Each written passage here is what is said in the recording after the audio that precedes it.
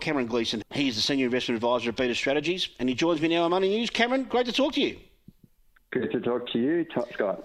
Now, this AI revolution has been coming, and most of us really didn't experience what has taken place in the last few weeks.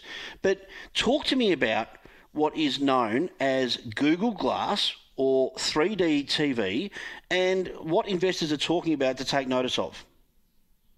Yeah, look, I think the real story in terms of AI over the last sort of 3 or 4 months has been the release of a chatbot called ChatGPT by a group called OpenAI that came out late last year. You want to look at something which got people excited. This is, in terms of users, the fastest platform to 1 million users and the fastest website to 100 million users ever. People, just really looking to take advantage of new technology and see what it can do for them. And clearly there's some, people very interested in the applications of ChatGPT and this sort of generative AI technology.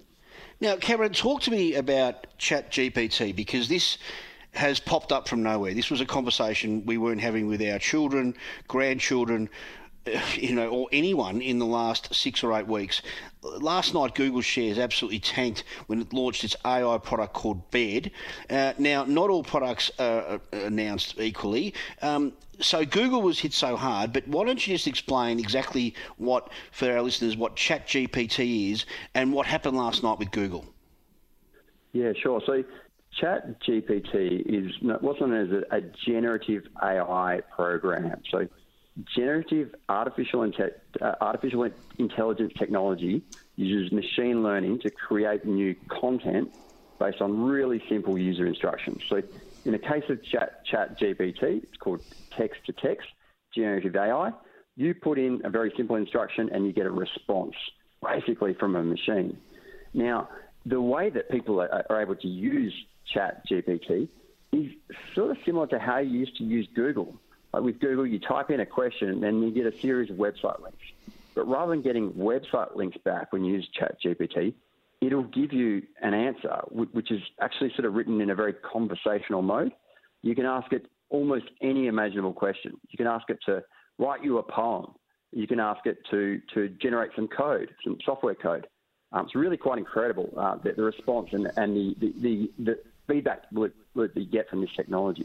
And so part of this conversation is about Google's dominance in internet search and how this chatbot might in fact replace Google. Now, Google, in response, scrambled and recently just had the launch of their Google Bard chatbot, and clearly it wasn't quite as good as ChatGPT. So Google's, or the parent company, Alphabet stock price tanked off the back of that. People are really starting to fear that Google, that was so dominant in internet search, might actually be vulnerable. Wow, quite an extraordinary landscape.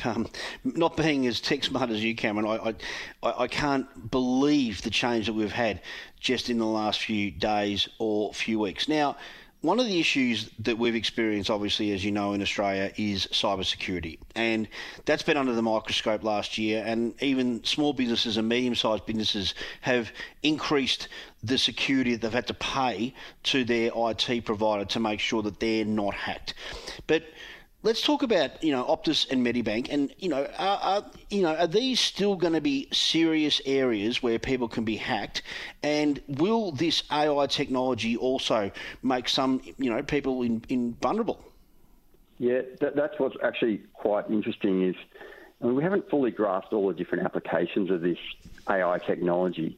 But one area where it's clear that it will have a use case is in terms of phishing email scams. I mean, you had a few of these a day. We've all had these, yeah. Yeah, really badly worded, spelling mistakes and the like. The ability for ChatGPT, and that's just one program, to write, really convincing, emails and narratives that you feel like you're talking to a real human being. Using this technology, hackers are likely to be able to increase really high quality phishing attacks and deploy them at scale. And so, companies should be concerned with this this little revolution in terms of AI and what it might bring to cyber hackers. And so we think, this is going to be an area where small businesses, large corporations are actually going to need to invest more in cybersecurity. And the reality is the cybersecurity industry is going to be a beneficiary of this because they're needing to build out tools, needing to build out defences of corporates, individuals and small to medium enterprises. Well, Cameron, we saw through the pandemic the bricks and mortar retailer had to convert to tech. They had to create an online shopping environment, they had to create an online sales environment, or it may have been an online service environment. And we're now seeing a lot of these tech companies that are laying off staff. Like I think we've seen Zoom lay off 1,200 just in the last 24 hours. We're seeing a lot of Disney we're going to talk about in a moment.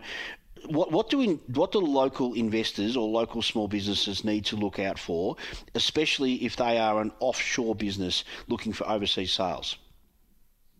Yeah, so look, I think what we're talking about is tech businesses, particularly ones that are somewhat consumer focused. If we're looking at the economic environment, particularly in the States, there is a question as to whether or not we have a hard landing or a soft landing.